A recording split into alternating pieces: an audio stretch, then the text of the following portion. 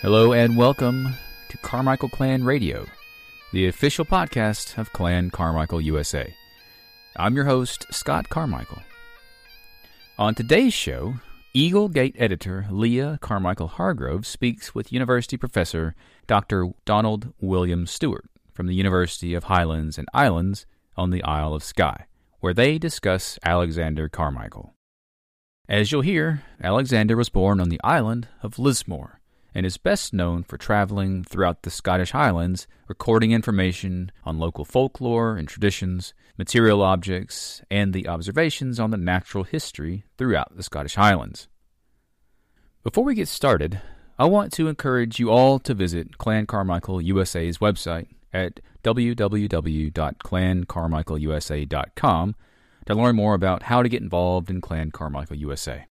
We're quickly approaching 2023, and Clan Carmichael USA has some really big things coming up next year. I hope you'll consider joining and becoming a member if you haven't already, and might also consider making a tax-deductible charitable contribution to the Clan Carmichael Scholarship Fund or the Clan Carmichael Restoration Fund. Be on the lookout for ways to donate to be up on the website soon. For those of you who have already joined or donated, we can't thank you enough. You allow our organization to continue growing and to continue to offer more to Carmichaels across the U.S. and Canada. One new way that you can also help Clan Carmichael is by using Amazon Smile when you buy anything on Amazon. Amazon Smile donates a portion of sales to charitable organizations like Clan Carmichael USA. You can log into your Amazon account at smile.amazon.com and select Clan Carmichael USA as your nonprofit of choice. From there, Amazon will donate a small portion of each purchase you make toward Clan Carmichael USA. It's a really easy way to make contributions while you shop on Amazon. And before we get started, I also want to tell you about a recent experience of my own. I recently attended my first Highland Games, the Stone Mountain Highland Games in Stone Mountain, Georgia. And I have to say, it was great fun. I want to encourage each of you to try to find a local Highland Games near you to attend. I think that you'll see, as I did, that they're actually quite fun, and that the community is friendly and equally proud of their Scottish heritage. I hope to see you at an event soon. Again, visit www.clancarmichaelusa to learn more about how to become a member. And now, let's get started with the show.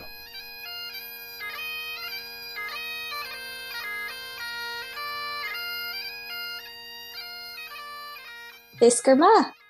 Fiskerma, Magadiri. Great. Yeah, perfect. Thank you for your patience, too. There's always something with technology. Okay. I might play it safe and turn the video off because Wi-Fi comes and goes.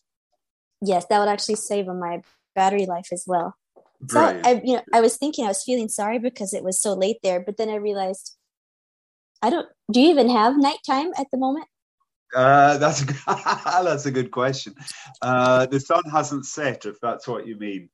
Yes. It's still bright. Yeah, it's still bright out here, and it will be for, like you say, for most of the night. There'll be some light going on.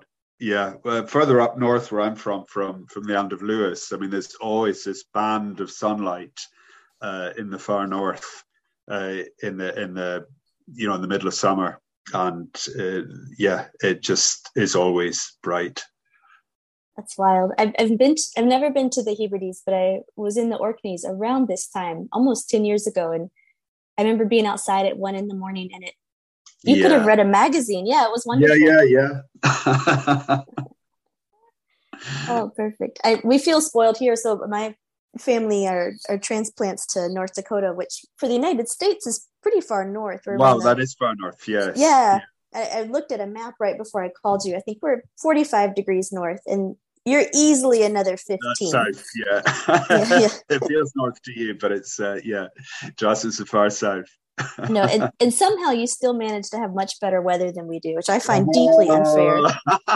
Not so far this summer. It's been a bit rough. Yeah. Well, fun. I should I should let you know, even though I emailed you, I just want to make sure I've been clear that I would like to record this just so that I don't have to be having half a brain. Perfect. Okay, good. I always want to make sure people are comfortable with that. Of course, good. Yeah, and I personally am really excited about this interview because I do a lot for Clan Carmichael and write a lot of stories, but I myself have become really interested in Celtic Christian traditions.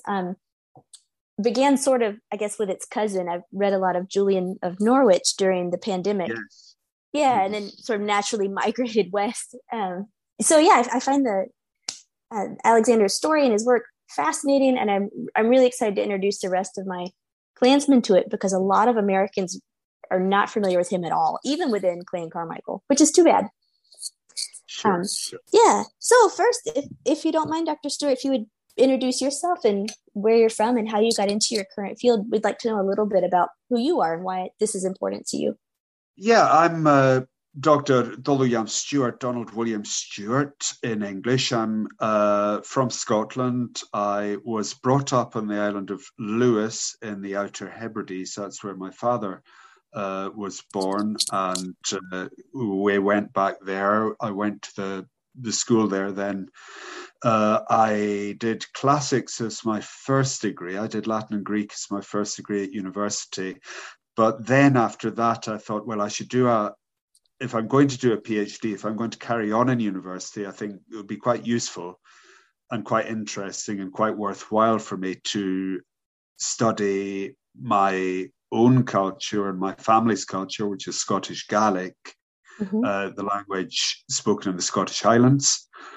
And so I went to Edinburgh University to the School of Scottish Studies, which is a sort of folklore institute at Edinburgh University, and to the Celtic department there.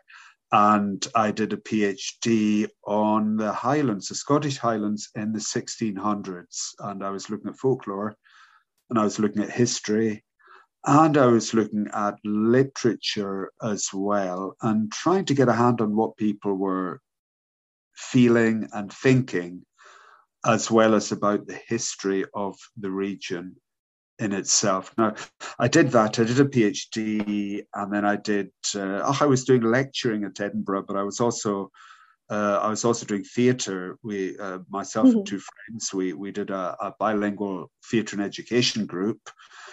So we'd go around the Highlands, especially. We'd be visiting primary schools and doing plays in English and in Gaelic about the history of the Highlands. And this is great because it was a fun job. It was difficult. It was hard. It was very tiring, but it was great. It was great fun to do. And it also gave all three of us an insight into all parts of the Highlands. I mean, we visited, I think we visited every island in the Hebrides where there was a primary school, and we visited all the mainland, most of the mainland primary schools as well. So we got an insight into the community and into the landscape of the different places, and we got a chance to talk very often to the last of the old timers in all these places as well, maybe record them as well. So it was quite a privilege as well to be going around the Highlands at that time. I was also doing a bit of work in television. I was doing acting, and I was doing presenting as well.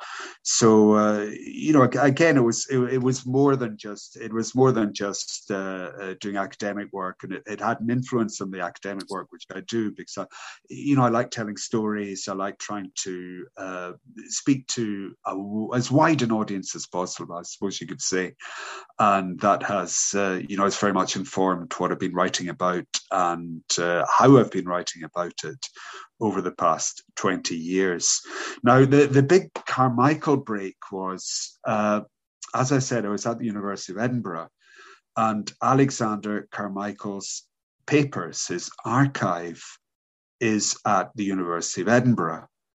And, we sort of everybody knew it was there, but there were problems with it, various problems, which we can talk about later.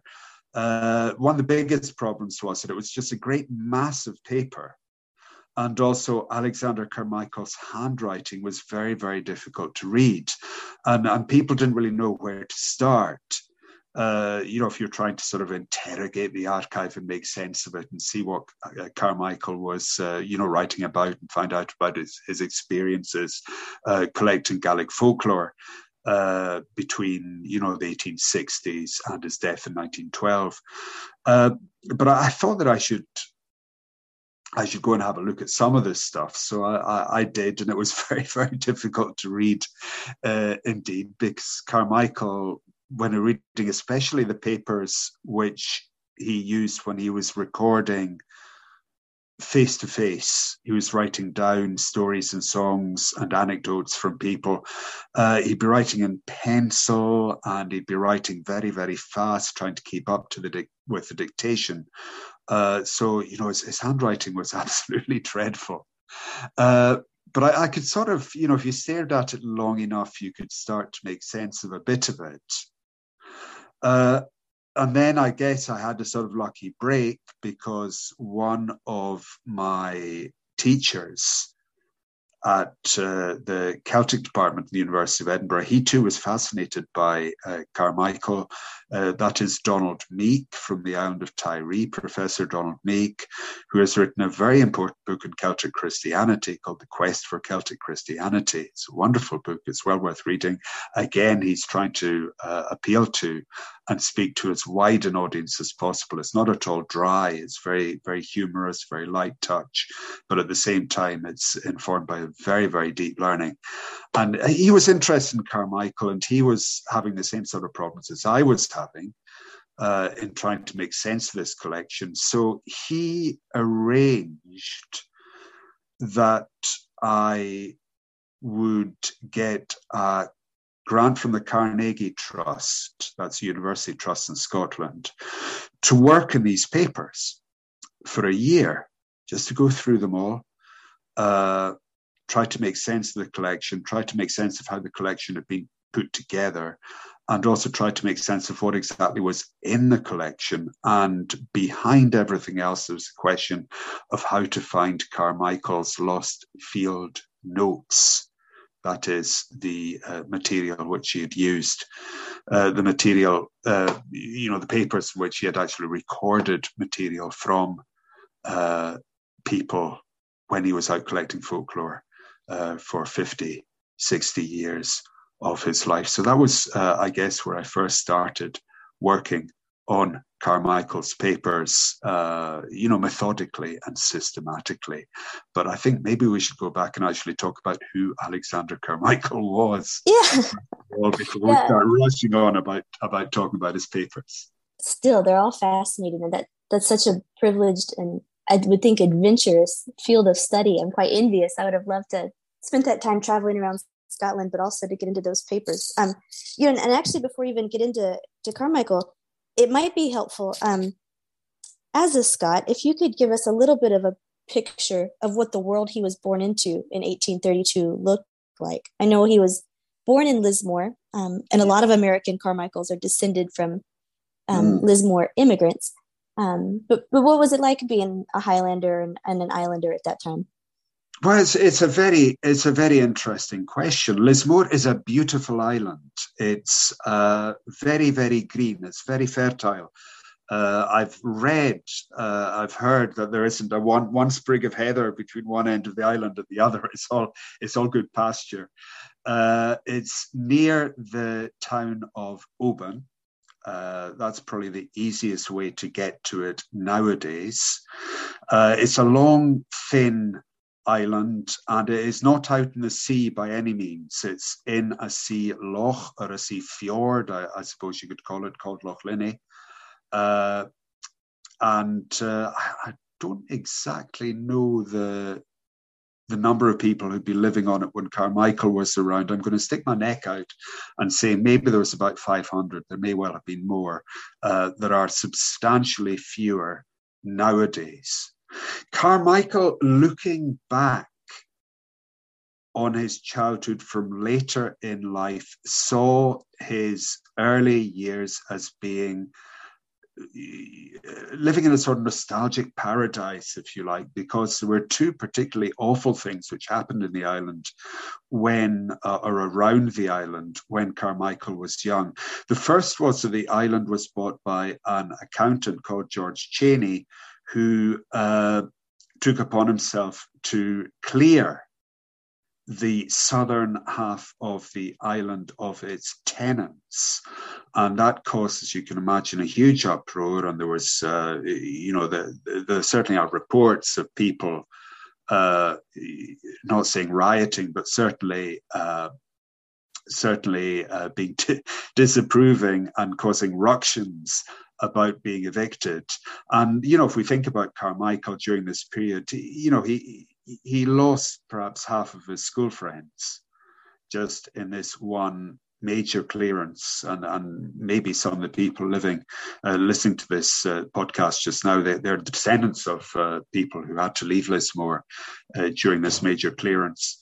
The other major event which took place a few years later in Lismore was, and across the whole of the Western Highlands, of course, was the Great Potato Famine, which wasn't as lethal as it was in Ireland, but nevertheless caused a huge amount of famine, many deaths, and a lot of emigration again. And this is, again, Carmichael would have been in his early teens when the Great Potato Famine struck the Highlands. So, looking back on his early life, Carmichael, like many other people of his age, would have been looking back across, very, very difficult and painful years of adolescence. Time, as I've said, of famine, time of clearance and eviction. And I think this, if you like, informed the sort of way in which he looked upon the Highlands before the 1840s, before the famine, before these major clearances that took place before and after the famine, as being this sort of lost paradise, if you like. And his picture of that was shaped very much by nostalgia, which we can see coming out in the later articles and books which he wrote about the culture and the people of the Highlands. I guess the other thing which I should say is that Carmichael, even though he went to school in Lismore, of course, but he went to academy or high school in a town called Greenock, which is near Glasgow on the Firth of Clyde. It's a shipbuilding and industrial town. And again, we can imagine the young Carmichael being taken from this lovely fertile island of Lismore and, finding himself in this, very, very difficult industrial town. His poverty was rife, very dirty, very noisy. Nothing green growing where he would have been. And again, I think that move from the Highlands, from the sort of the island where he was brought up, into a dirty, noisy, poverty-stricken industrial town in his later adolescence, again, very much informed the way that he looked upon the Highlands. That would have been deeply formative, I'm sure. And I wonder how much of his schooling would have been in Gaelic. Any of it? All of it? Oh, that's a very, very good question. Again, his primary school, if you like, the early years would have been, I am sure, spent in a Gaelic school. When we look even at the earliest papers that Carmichael was writing in his early 20s, I mean, to me, it's clear that he was much more fluent in Gaelic than he was in English. That would change later on as he grew older, as he spent more time among English-speaking people, and especially in his final years in Edinburgh. But at the start of his career, he was very much, I think, a Gaelic speaker. He thought in Gaelic, he wrote in Gaelic, and he was, I think, much more fluent and comfortable in Gaelic than he was in English. Okay, which of course is a major strength for him later during his writing. Absolutely, yes. I mean, he knew the language inside out. And he didn't just know, one dialect of the language. He knew many, many different dialects of Gaelic from the time that he, from the time he was collecting all over the Highlands. He knew the language inside out, and this made him such a really extraordinary scholar of the language and its literature and its people, indeed, later on in his life. Now I wish I had several hours just to ask about all the different dialects. That's so interesting. Yes. But let me ask this question about Gaelic. I know, let's see. I know we'll talk about this later, that sort of the wider Protestant Scotland was not particularly friendly towards some of the Celtic traditions that he was gathering. How friendly was the wider community or the wider British Isles towards Gaelic speaking? Oh, it's a difficult question to answer because you had different types of Gaelic speakers, as you say. First and foremost, you had the split between the Gaelic or Gaelic speakers in Ireland, who were mainly Protestant, and I guess were viewed with some suspicion by English speakers in Great Britain. And then also you have Scottish Gaelic speakers who, again, they were almost between the two, if you like. They were mainly Protestant, and yet at the same time, I think there was certainly residual suspicion, which occasionally blossomed into outright contempt among some English speakers, at any rate, both in Scotland and in England, against Scottish Gaels. They were seen as being lazy, they were seen as being backwards, and, ironically, there are many people who are thinking, well, the best thing that could be done with these people is that they, the sort of slightly useless section of population, they should be sent abroad, they should be sent into the empire as settlers, and they can learn. The Americans will take them. The Americans, well, not so much the Americans, but more the Canadians, the Australians and the New Zealanders can take them and shape them up, if you like. So there was certainly this residual, undoubtedly, especially you can see it coming through very strongly in the newspapers at the time. The famine. Many people were saying, as they said in Ireland, of course, this is caused by the fecklessness of the Gaels. They're getting what they deserved because they're not working hard enough. They're lazy. Therefore, the best thing that we can do with them and to prevent any famine happening in the future is to pack them off in ships across to Canada or to Australia, which is where many thousands of them ended up as a result. So Carmichael, one very, very important part of Carmichael, if you like, his public-facing English language work was to try to work as a sort of a PR man, a public relations man for the Scottish Gaels, and to, if you like, remake their image and their identity as being these sort of spiritual, refined population living close to nature, the ideal, if you like, of Celtic Christianity, rather than the sort of dirty, lazy, feckless, backward people that was very, very strong stereotype among English speakers at the time. Sure. And if we had Alexander here to speak with him today, would that even be like the name that he would respond to? In lots of places I've seen him listed as Alastair MacGilly-Michael, and I've read a little bit about how many MacGilly-Michaels anglicized their names.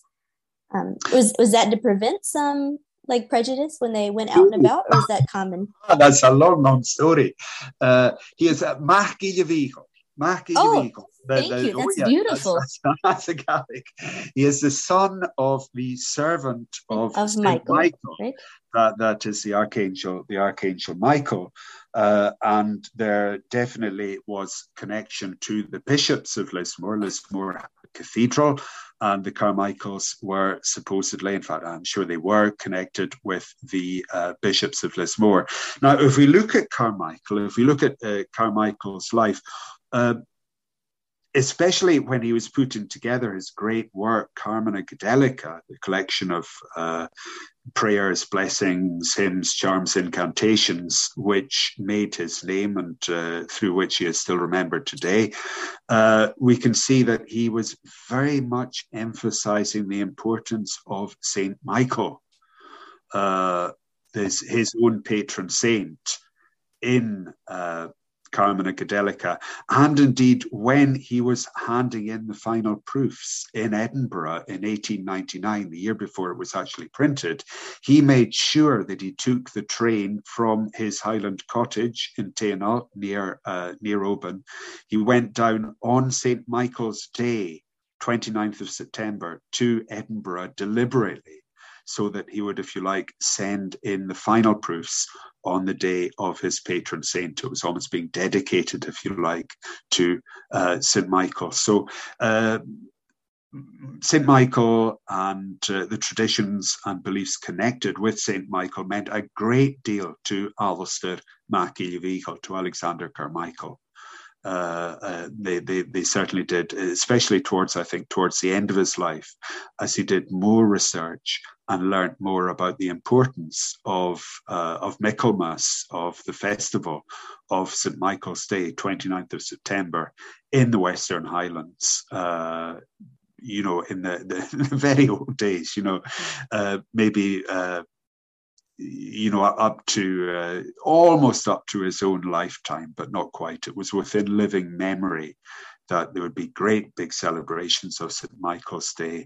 There would be horse racing on the strands, on the beaches in the Outer Hebrides. There would be processions, there would be feasting, banqueting, there'd be big parties all night going on because of on St. Michael's Day. And Carmichael made a point in recording these memories and the hymns and beliefs that were connected with it. I'm curious to see the St. Michael connection in Lismore because, Clan Carmichael is based out of Lowland, Scotland, I think. And what I've heard from our current chief, Richard, is that our name also pays homage to St. Michael. There's perhaps a fort or a church on top of a hill in the area from which we got our name. So that's really interesting. So St. Michael clearly plays a big role for many of our Carmichael ancestors. I want to now get in a little bit to the Carmina Gadelica, but I was wondering if first, because it's probably new for a lot of Carmichaels, if you would mind giving your elevator speech about what it is, and then we can talk about how it was born. Let's talk about very quickly. Carmichael became an exciseman. That is, he was charged, he was given an official position to try to hunt out illicit whiskey distilling and stop that going on, and also to be in charge, if you like, of making sure that legal whiskey distillers paid their taxes. He, if you like, begins his Highland career at any rate in the island of Islay in 1860. Where he comes under the influence of a man called John Francis Campbell, whose father used to own the island of Islay, or most of the island of Islay, before he went bankrupt. John Francis Campbell is very well known in folklore circles today as a pioneer story collector. His 4 volumes, Popular Tales of the West Highlands, published between 1860 and 1862, are still read today. They're still important texts. Now, Carmichael started collecting in the island of Islay for John Francis Campbell. He collected long stories, and he also collected heroic tales and heroic ballads for him. Then he got a post in Skye, and he did the same thing. He was collecting these long stories. He was collecting the heroic tales. But finally, in 1864, at the very end of 1864, he deliberately asked that he be given an excise post in the islands of Uist and Barra in the Outer Hebrides, because he believed with justice that these were the richest areas for folklore in the Scottish Highlands. As you alluded to earlier, the islands of South Uist and Barra are Catholic. And again, with justice, Carmichael believed that beliefs and a lot of folklore basically would be easier to collect in Catholic areas where these beliefs are more on the surface, rather than in Protestant evangelical areas where, sizable section of the population disapproved of people telling lying stories and, reciting charms and incantations and stuff like that. That was superstition. And there were many ministers and elders of the church who were trying to stamp that out at the time. So Carmichael thought, well, I'll go to the Catholic areas and I'll get stuff there. And that is indeed what happened. He spent between 1864 and say about 1882 or so, collecting basically everything from long stories to songs to riddles and proverbs to unusual words to place names to archaeological information to history. He was an obsessed man.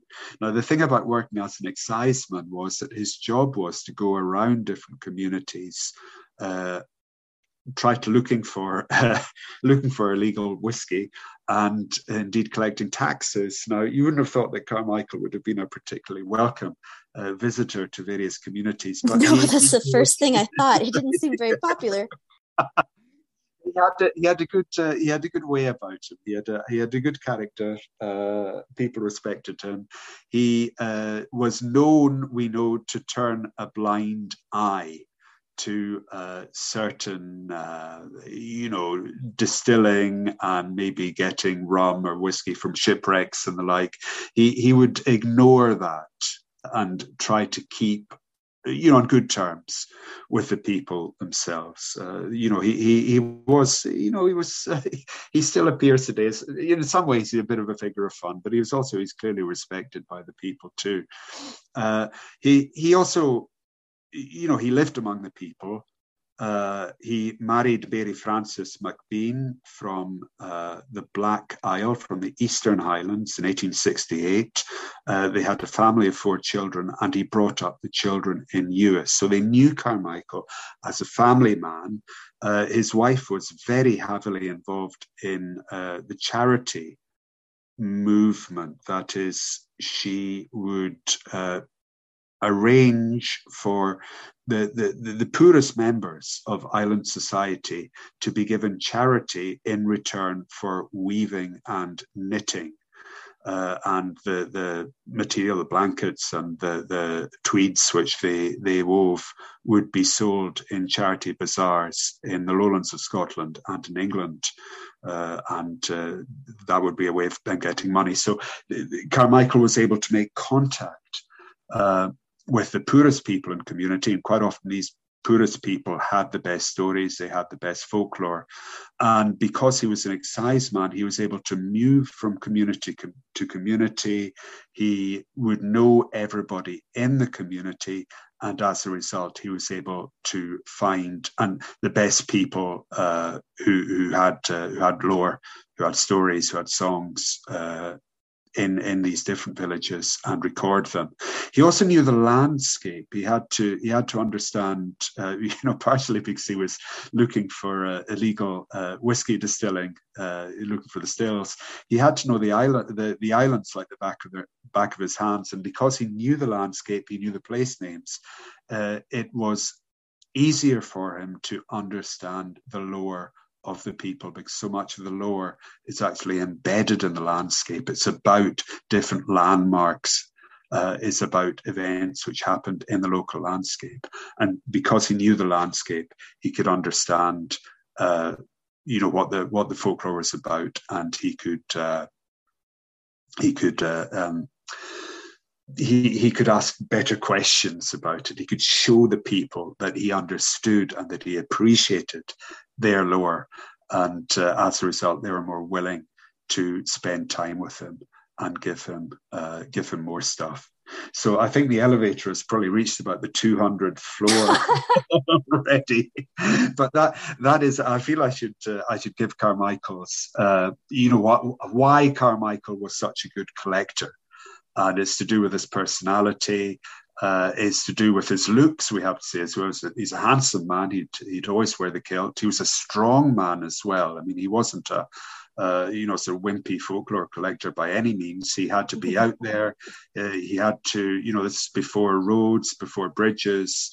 He'd be crossing streams. He'd be fording rivers. He'd be even fording straits of the sea. He'd be walking through the heather across the moorland to different places.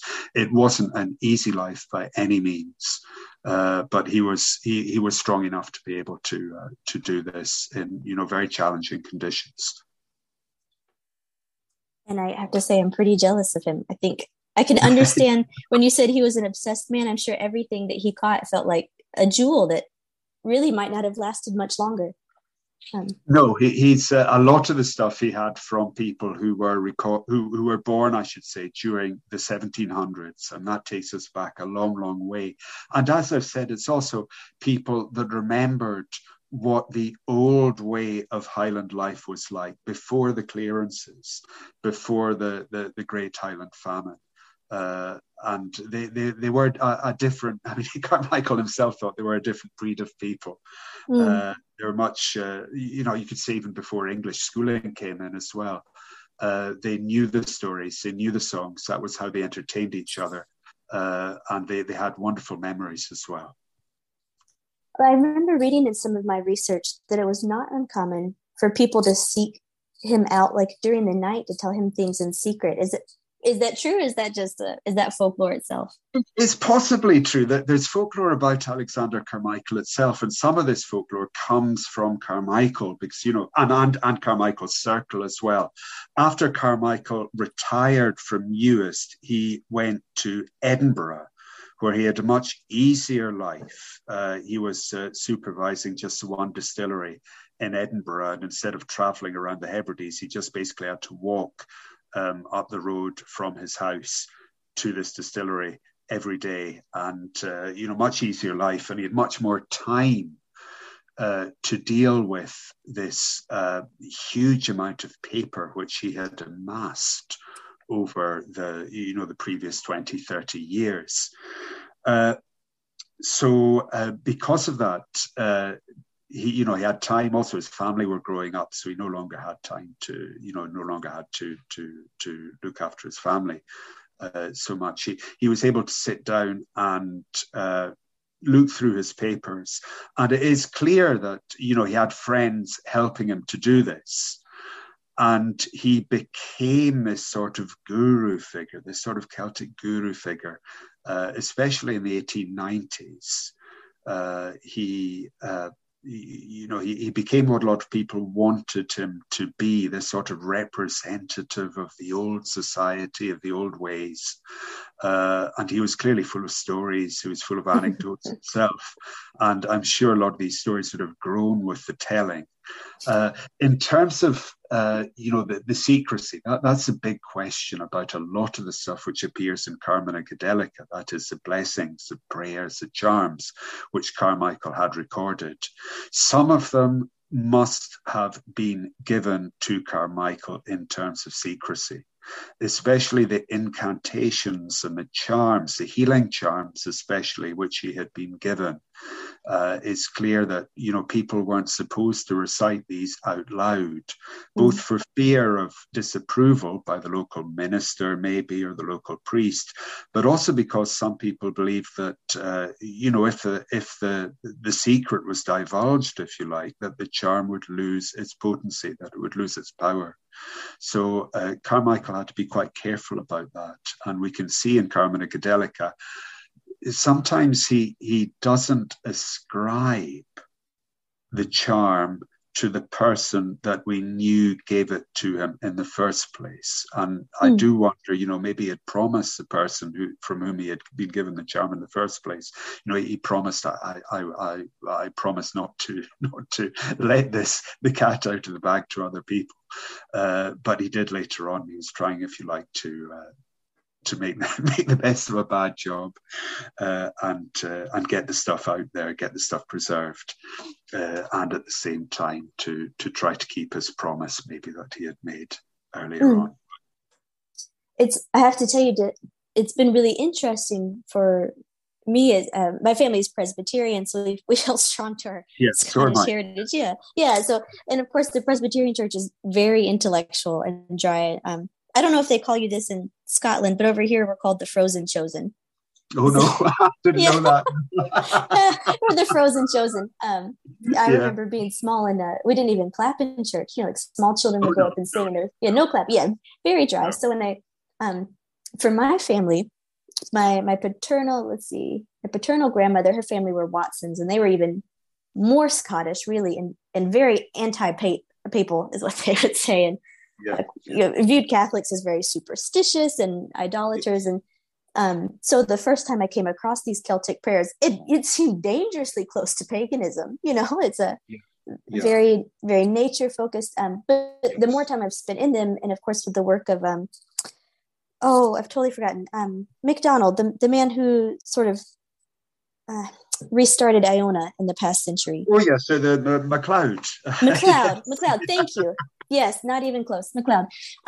Those things, they've helped me a lot to understand the beauty of Celtic spirituality, and also sort of add some more, I guess, wetness back to a very dry faith. So tell me a little bit about then what is in the work you gathered, the Carmina Gadelica. You talked about blessings and prayers. Some of these things would be very foreign, I think, for evangelical Christians today, particularly on our side of the Atlantic. It is. I think, again, I don't want to go too far down this rabbit hole. It's another 200-floor elevator pitch. But at the time, the end of the 1800s, the Free Church of Scotland, which was the main Presbyterian church in the Highlands, but also among the middle classes in the lowland towns and cities, was really undergoing a huge period of turmoil.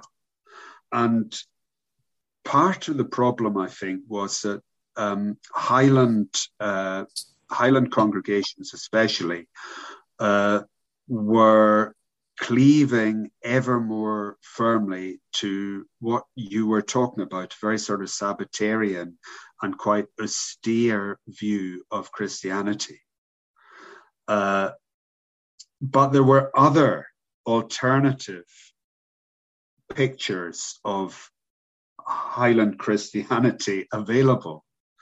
And when Carmichael was putting Carmina Gadelica together, this collection of hymns and blessings and prayers, he was trying to show to a wider audience that there was more to Highland Christianity than the stereotype which was becoming prevalent at that period of, as I said, a very, very cold, very austere, very sort of joyless and grim Christianity, evangelical Christianity. But if you look back in time, you could see that there was an alternative Christianity which he traced back to St. Columba, the apostle of the Highlands, in 1,500 years ago.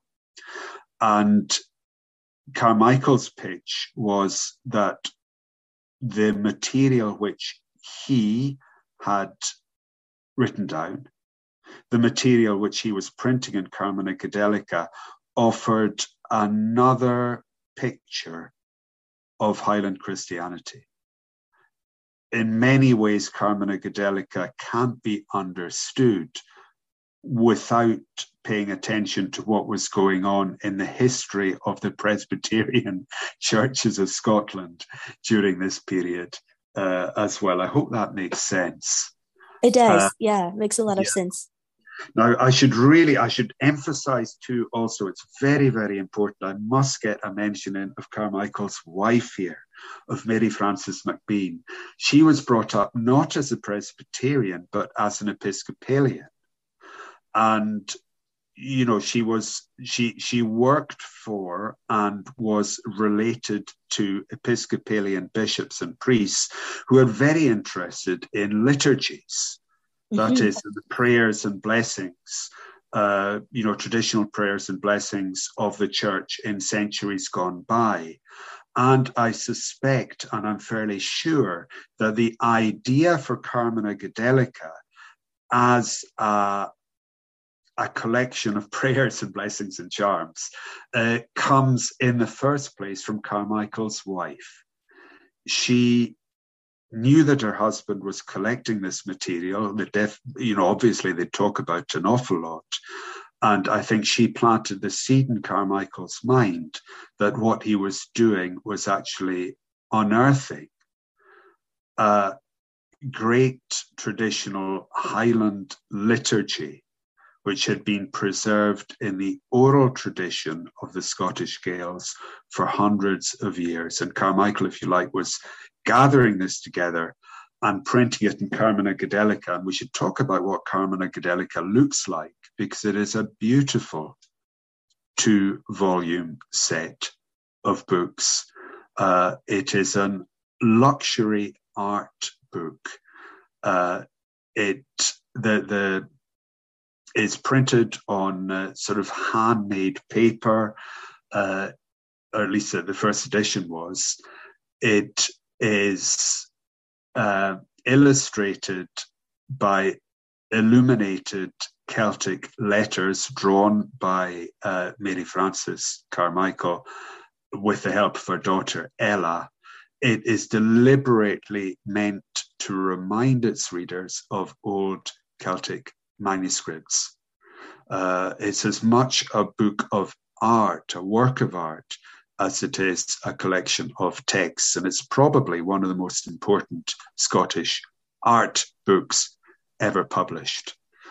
Very, very expensive, far too expensive for the crofters in the islands who actually gave Carmichael the material in the first place. And that is possibly a problem in the sense that, it never had the effect that Carmichael was wanting, both politically and religiously, because it was such, it was 3 guineas. It's very, very expensive at the time. And it was aimed at a sort of an audience who are interested in art books.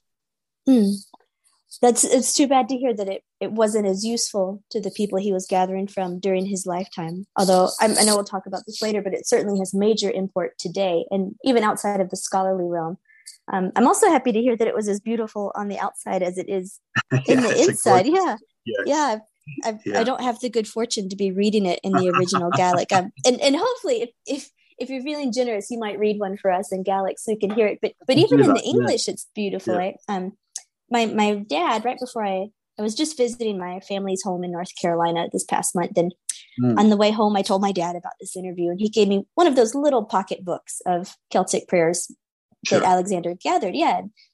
Even this just little snippet, may the Father take you in his fragrant clasp of love when you go across the flooding streams and the black river of death. They're all so beautiful. They don't rhyme, but there's not usually in English, but there's a meter to them and a repetition, and they're incredibly beautiful. What are they like reading them in Gaelic? Do they rhyme? Did they follow a set sort of poetry? I've got a copy of the original edition in front of me here. So this is the first one. This is around Rotworney, the rune before prayer. And what is a rune? Arun is, it's what Carmichael called a round. In other words, it is a verse, but it's sort of a holy verse. So, Hami lobig maglon, is soul and ahar chruich me, is soul veich gechanich me, is soul a spirit uglanich me, likage is crave. Trin hen unge fein a ye, taber gain, taber na chain, gul che, grach che, Gache, gasche, grasche, skache is tulche. Janu talon en re, mata eigentlich snee wie je teuer neef, gach duur agus seilche, gach la agus eiche, gach uad aunigeve, hor gei de gne. Now, in English, that is, I am bending my knee in the eye of the Father who created me, in the eye of the Son who purchased me, in the eye of the Spirit who cleansed me, in friendship and affection. Through thine own anointed one, O God, bestow upon us fullness in our need, love toward God, the affection of God, the smile of God, the wisdom of God, the grace of God, the fear of God, and the will of God to do on the world of the free, as angels and saints do in heaven. Each shade and light, each day and night, each time and kindness, give thou us thy Spirit. So that's the opening round in Carmichael, yes. And that would have been said before a prayer. That's said before a prayer, yes. He's got a wee bit at the beginning where he talks about how old people in the aisles sing this or some other short hymn before prayer. Sometimes the hymn and the prayer are intoned in low, tremulous, unmeasured cadences, like the moving and moaning, the soughing and the sighing of the ever-murmuring sea on their own wild shores. So that's beautiful. Yeah, he's it's the one to begin. Yes, it's a good beginning. It is a good beginning. Many of the modern spirituality writers I've researched have said that the prayers that he's recorded would have been used regularly throughout the day, marking the cycles and duties of the day, as well as the cycles of the year, which just seems really idyllic. It seems utopian to think that that people, of course, this is pre-technology and pre-Facebook, so maybe they didn't have this sort of time and presence of mind to mark the day in such a beautiful way. But do you personally feel like that this was a big part of the Highland people and the Gaelic people's everyday routines? Yes. I think we have to be careful here, because I think that it may well have been part of just generally Highland life. If we're looking, before the Reformation, even it would be accepted that in the Catholic Church there are a whole series of prayers, which you do when you get up in the morning, when you smear the fire at night, when you cover over the fire at night, when you go to bed, when you put the cattle out to graze in the morning so they're safe. There's a whole series of blessings and hymns and prayers that people would use. And what we see, I think, in Carmichael is how that tradition is, if you like, it's embedded within Highland culture, and it's kept alive in Highland culture up until Carmichael's day, and long beyond that as well. There are plenty of recordings of prayers and blessings in the School of Scottish Studies, recorded almost up to the present day. Another thing I think that that really makes it stand out for me, that we've touched on a little bit, is how many of these prayers and blessings are very focused on the nature of the surroundings of the people that live there, talking about the water, the sky. And obviously these are people that either spent much time, at sea for their livelihood or herding, and were really familiar with the illustrations that they're speaking about. And that would be something that would be sort of different as well, I think, for maybe modern people in mainstream religious traditions of Christianity. Do you think that was unique to the Highlands around his time, or are people on the mainland also still deeply in touch with nature? I think it was more obvious, perhaps, in the Highlands, possibly because, particularly, I should say, in Catholic areas, it was a difficult life.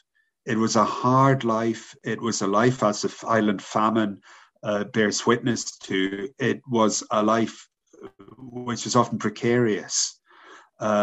And because of that, I think people felt, if you like, they had to live in harmony with nature. People had to be much more aware of nature, and also I think people would be more willing and they'd be more willing to call upon spiritual aid, I think, as well, in a society that was, though in many ways rich in culture, it could be poor in terms of material things. And as a result, people had this sort of panoply, if you like, of blessings, prayers, and charms that they would draw upon to protect themselves and their families and their animals, and to try to make sense of and to try to pull through what could be at times a very, very difficult environment in which to live. The healing charms, of course, many of them are connected with certain plants. And again, that means that the people, they had to live close to nature, if you like. They had to be aware of, the different, the different sort of powers of different plants, I guess, which could help them. If they had fallen ill. This was long before the days of the National Health Service or hospitals or doctors. People really were thrown back upon their own resources and their own knowledge of the community, and also, if you like, the supernatural world which surrounded them and which was very real to them as well. Do you have an example of one of those handy? I'm not familiar with like the plant-based blessings, and that's really curious to me. Not to put you on the spot. Well, let's have a look. Oh, we've got the yarrow here, which I believe is good for wound care. Is that right? It is, yes, indeed it is. Yes, here it is. Buanimi and yarre. Gubegenietje me groe, gubeblaadje me vial, gubegenietje me gu, bieg me gu, maar gane kreeg, bieg me vial, maar eend me su. Gube hela me if muth, gube tullig me achieve, gube rail me radorach, gube warak me ginje klee, lani me hullet in je galant in je me. Now, I will pluck the yarrow fair, that more benign shall be my face, that more warm shall be my lips, that more chaste shall be my speech. Be my speech the beams of the sun, be my lips the sap of the strawberry. May I be an isle in the sea, may I be a hill on the shore, may I be a star in the dark time, may I be a staff to the weak. Wound can I every man, wound can no man me. So there's an element there as well of saying, I can harm my enemies as well as no enemy. It's always helpful. Yeah, we have to remember that there's an economy going on there, and that some of the charms, at any rate, that Carmichael perhaps inadvertently occasionally collected, were charms not only to protect yourself, but also to harm enemies, to harm people that would do you harm. That's part of this sort of supernatural economy that's going on there. So that's a very interesting example of the sort of the double-edged occasionally part of these of that tradition.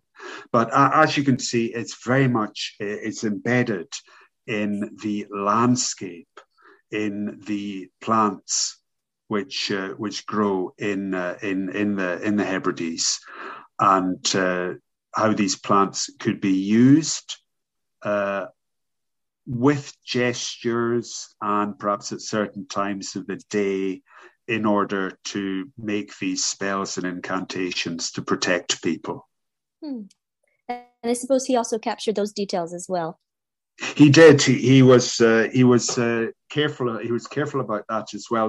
Not so much in Carmina Gadelica, but certainly in his field notebooks, he can be quite detailed about, the entire performance, if you like, of the charms as well, because that's what they were.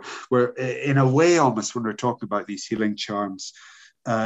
We're talking, okay, the plants have power in themselves, but they also have a sort of a placebo effect on the people that would be using them. It's very interesting that a lot of the charms, they're against inflammation of some kind, and we know that inflammation can be lessened in people through placebo effects as well as through actual medicine. And it may well be that, the plants themselves may have had an effect, but also the sort of dramatic effect of the performance of putting yourself into the hands of somebody else, the sort of very learned sort of plant doctor who would be able to, take control of you and protect you from these supernatural powers and make you feel better, that in itself would have a beneficial effect on the person who is being charmed, who is being incanted over. And we can see that as well. But Carmichael is using this material to make the point that Highlanders weren't living this sort of backward primitive life, but that there was in their tradition that there was poetry and there were beliefs of great beauty and great spirituality as well, and that in many ways the sort of community ideal of the Highlanders meant that they should be treated better, if you like, by politicians, by religious leaders, and I guess by writers and journalists as well, that they were deserving of, I guess, sort of special place in Scotland and in Britain as a whole.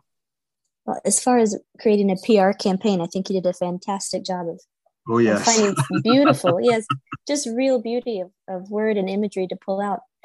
One thing that's been fun for me as I read through these is to see some older strains. So you mentioned Saint Columba, but I know one of the prayers that Alexander wrote down is very similar to the famous prayer of Saint Patrick. Christ above me, Christ below me, Christ behind me. So we can see strands of Christianity or traditions going far back. Could you tell me a little bit about how threads of his work are going forward? Either how they've been adapted by people living today or how they're being put into practice by faith traditions. What do you see as you're speaking on him and sharing his legacy? I think from my perspective, what's important for me is, if you like, showing that this tradition is worth studying in itself and also can tell us a huge amount about Highland society today and the Highland society of our grandparents, how we are, if you like, how we relate to the landscape, how we relate to the supernatural world around us, and also, I suppose, how we are both. It's something which is very specific to the Highlands. The Carmina Gadelica is very much part of Highland society, and yet at the same time, if you like, it's part of a wider, I guess, Western European mainstream, you could call, as well, in terms of the prayers and the blessings, and even to some extent the healing charms as well. What we're seeing is a sort of Highland inflection, within a very specific circumstances and very specific situation of, a way of seeing the world and a way of engaging with the supernatural, which would have been known to people across Europe and well beyond as well, several hundred years ago. So it's a sort of a lifeline, if you like, back through time to us as well.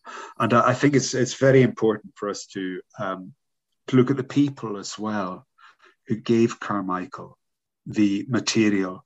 Carmichael, I mentioned John Francis Campbell, who was one of Carmichael's earliest mentors. Now, John Francis Campbell, when he was collecting folklore, when he was writing down and getting other people to write down stories for him, he made very, very sure that the collectors, his collectors, would also record the name and the age of the storyteller and where they lived and what their occupation was and where they might have got the stories as well.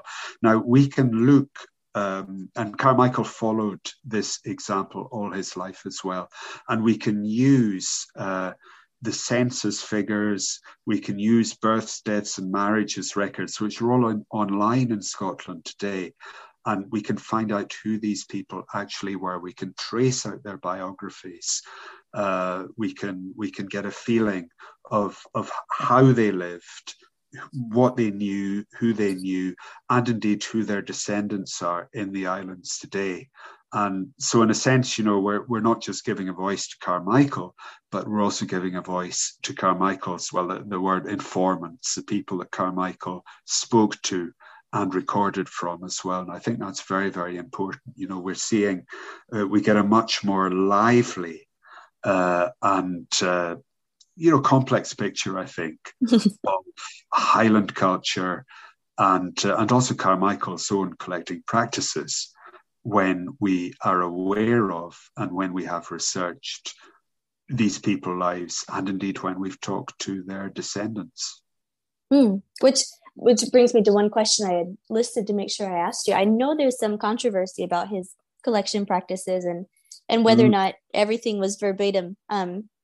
But you are a resident expert at the moment. I'd love to hear your thoughts on that. Oh, that's a good question. Donald Meek, in his book, The Quest for Celtic Christianity, has written about this at length, but much, much more eloquently than I'm able to do so at all. What we can see is that Carmichael saw himself as being like an archaeologist. He saw himself in the same way as an archaeologist might get sherds of a pot and carefully fix them together to try to make the original pot whole once more. Carmichael saw himself as doing this with the many charms and blessings and prayers which he had collected himself. He would have collected, we know he collected different versions. We know that he thought that many of these versions were not necessarily whole. What Carmichael did, with the help of his family and his friends, was to try to reconstruct these holy texts, if you like, to try to approximate them to what they would have been like in Carmichael's view when they were first sung or first compiled. So undoubtedly, Carmichael he changed, if you like, some of the stuff which he had collected, because the words written on the bare paper couldn't approximate to this sort of feeling of sanctity and holiness and mystery which he got when he heard this material, these runes being recited by the original reciters. On the bare page, they looked bare. They didn't give it the feeling. They didn't impart the sanctity and the holiness which Carmichael felt. So what he was trying to give in Carmina Gadelica, not just through the text, but also the way that they were printed, in a sort of bare white page with a beautiful initial beginning them as well. He was trying to give his readers something of the feeling which he had himself when he listened to these prayers and blessings being recited to him by aged men and women often, or maybe certainly sometimes, in conditions of secrecy, all these years ago in the Hebrides. Some of the material is more reworked than others, I think. I suspect the longer a charm is, the more likely it is for some, at least, of Carmichael's own words to be in there as well. But I think it's very important when we look at what Carmichael was doing. First of all, we have to say, well, Carmichael was a product of his times. He was composing Carmina Gadelica with his family and friends at a specific moment in time for a specific reason. And that reason was a good reason. That was, he was trying to raise the profile of what had been a rather despised group of people living in the wild northwest of Scotland, and he was trying to prove to his readers that they were spiritual, that they were civilized, and not only that, but they had a civilization dating back centuries.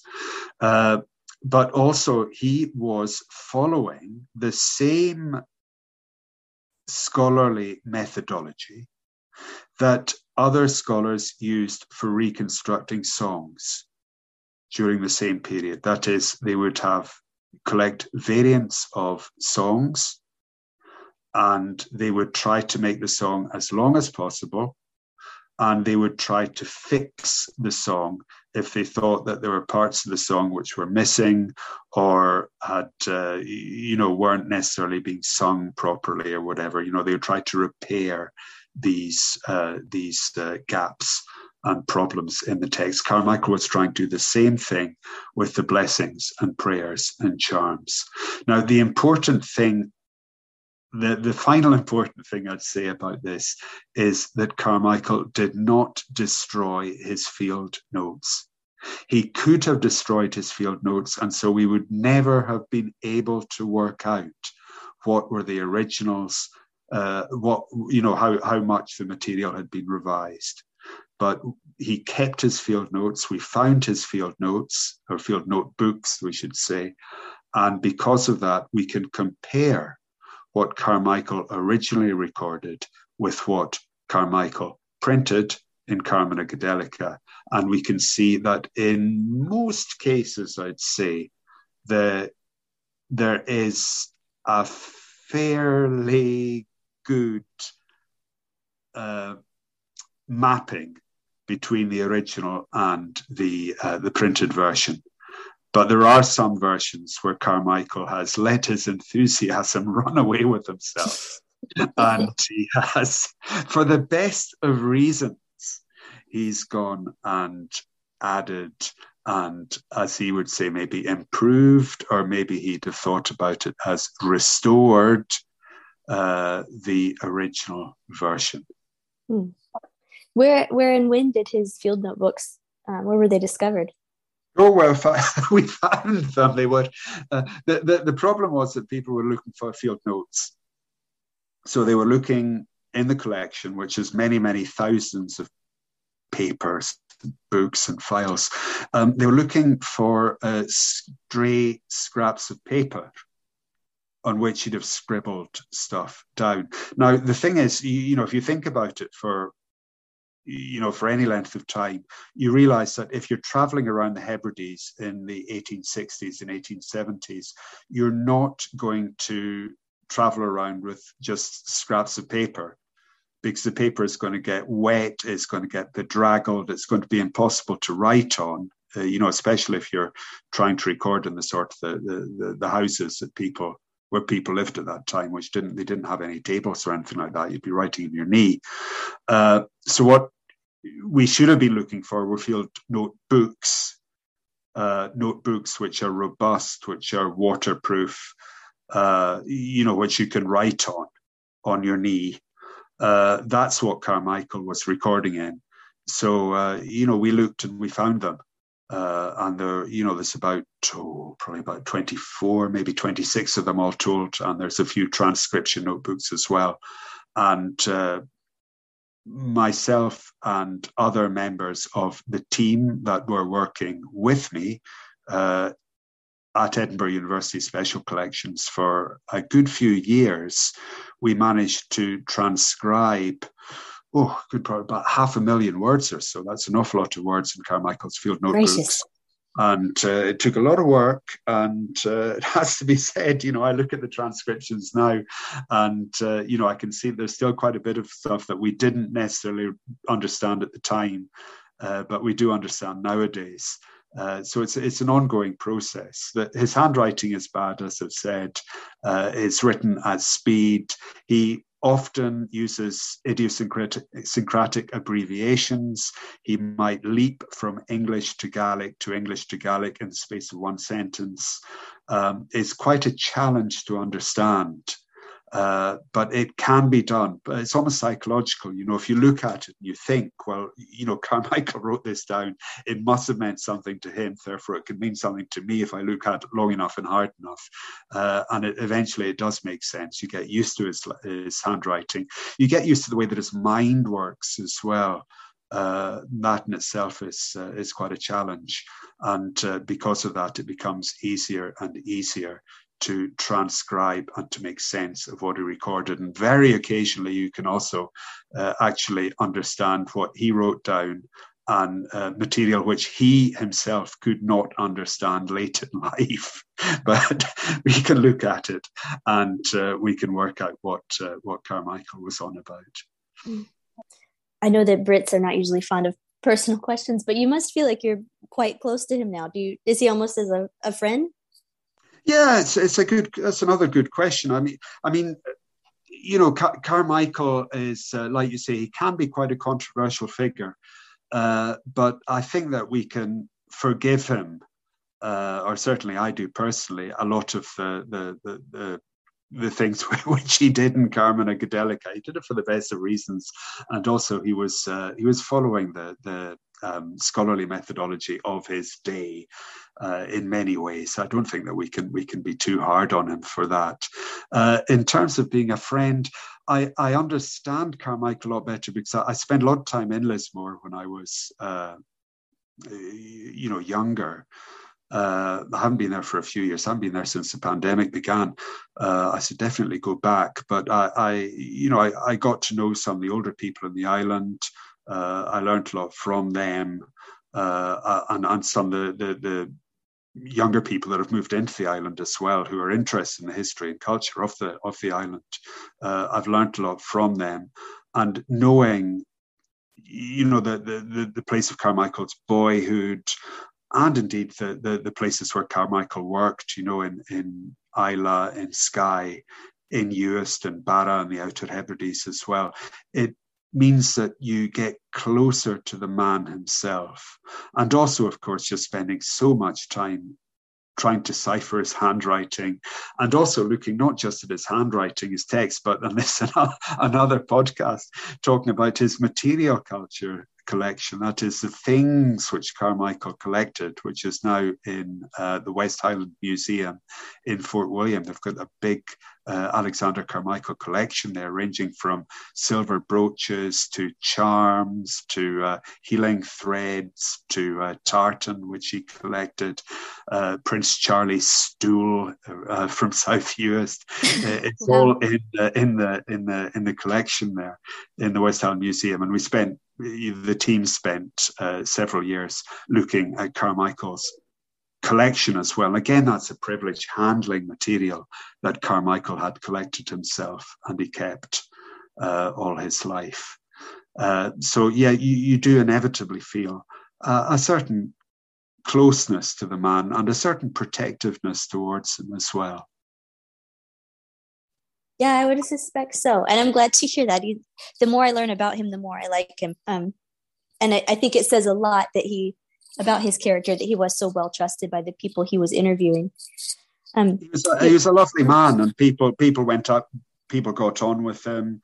And he clearly, he sacrificed an awful lot. I should say, he was a very good exciseman, and he could easily have made a good career and a good living out of his profession. But he chose to sacrifice that. He sacrificed time. He sacrificed his money. He sacrificed his health in many ways as well, through and for this ideal. And for his work as a collector. So we're hugely in debt to him. And I think that, what myself and other people on the Carmichael team did was that we opened up the black box of Alexander Carmichael, because people weren't aware of his life in detail. People were, in many ways, they were a bit suspicious of his material, because he had this controversial side to him. And we've been able to open this up to other people. We've been able to talk about him to communities across the Highlands and beyond. And we put out blogs. We've got all his material online. I think. For me, I think that's really important. I think that it's just that privilege of being able to have engaged at very close quarters with one man's collection and one man's life, and also the lives of his informants and his circle. That's quite a precious thing, and it's also quite a duty as well.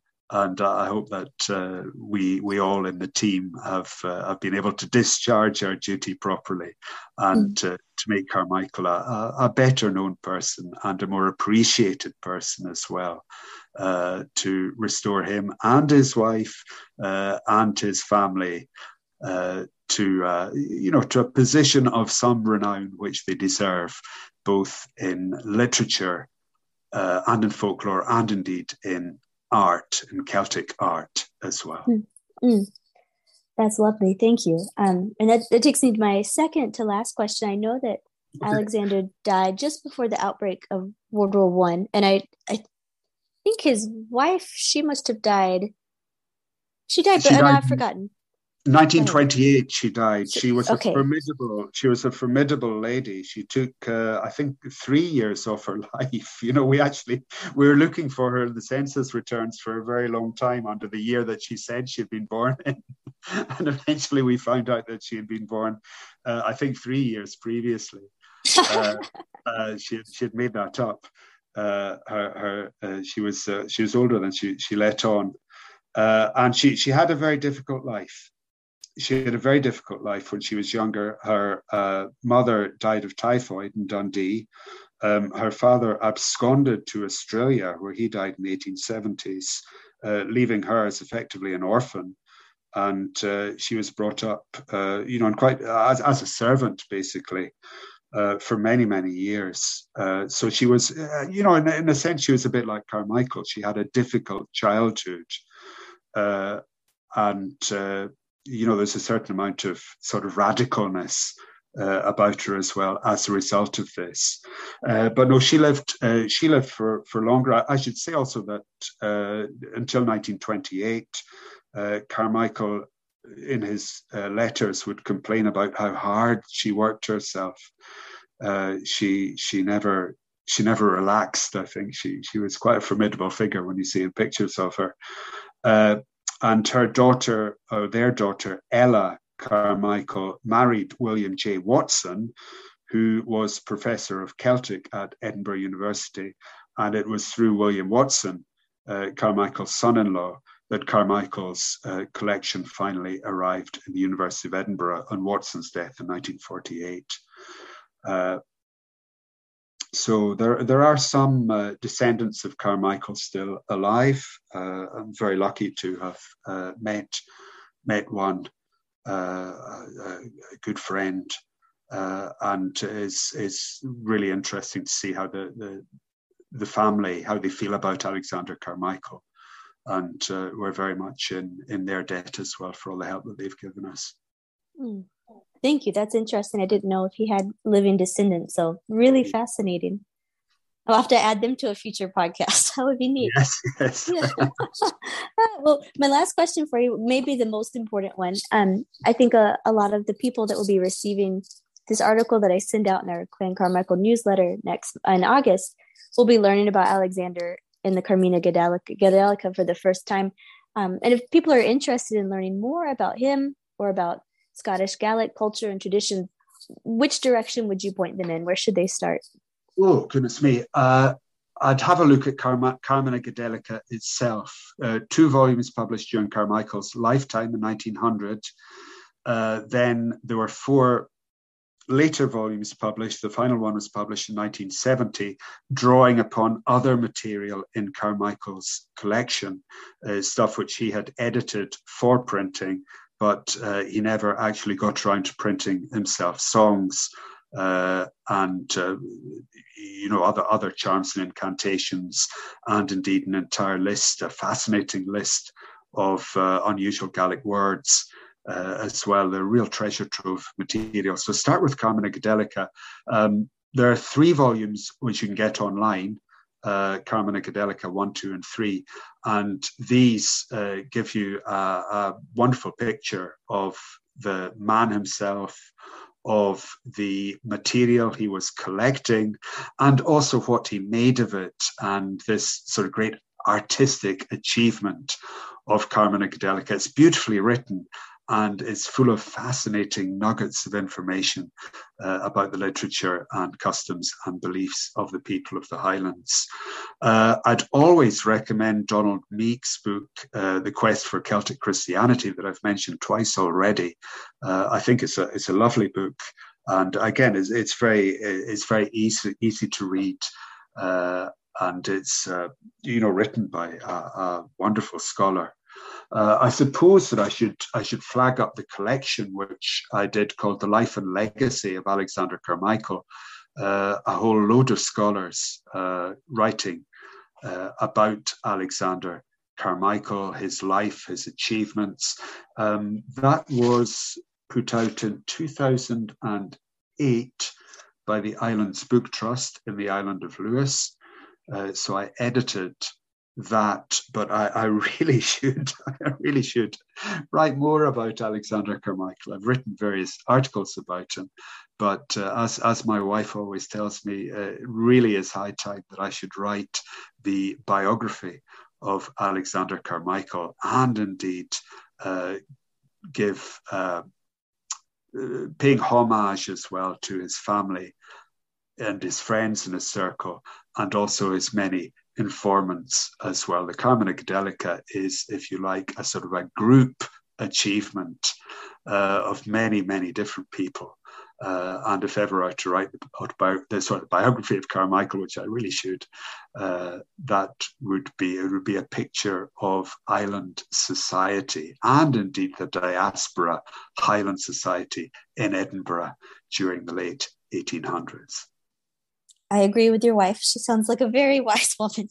And you could almost follow it up with a biography just on his daughter as well. She seems like she was quite a person in her own right. She is both the daughter Ella Carmichael and Mary Frances Carmichael, Carmichael's wife, were extremely important figures in their own right in Gaelic literature and in the wider Celtic revival. Ella Carmichael was very beautiful, and she turned a lot of hearts when she was younger, before she married.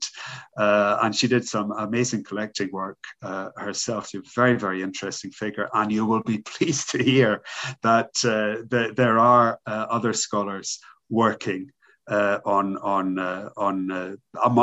others on the Carmichael women as well. Priscilla Scott has done an amazing PhD on women in the Scottish Gaelic Celtic revival, and I hope that a book will be coming out from her soon.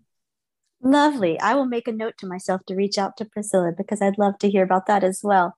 And for now, I shouldn't take a single moment more of your time, because I know it's quite late, never mind where the sun might be.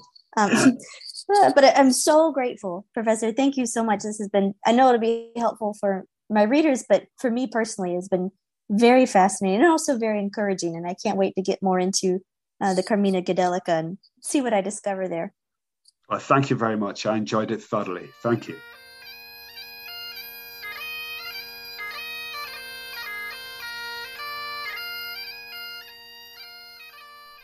Thanks again to Dr. Donald William Stewart for taking the time to talk with Leah about Alexander Carmichael, someone who has made great contributions to history, but is also sometimes unknown, even to us Carmichaels.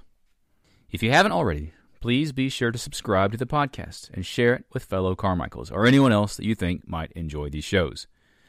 You can subscribe on iTunes or Spotify, and the show can also be found at the Clan Carmichael USA website. If you like what we're doing here, or even if you don't, leave us a review. Your 5-star reviews help to promote the show and make it easier for others to find us. Again, visit the website at www.clancarmichaelusa.com to learn more about membership. And next time you're on Amazon, make sure you select Clan Carmichael USA as your nonprofit of choice and start making donations now. Until next time, toujours prêt. See you soon.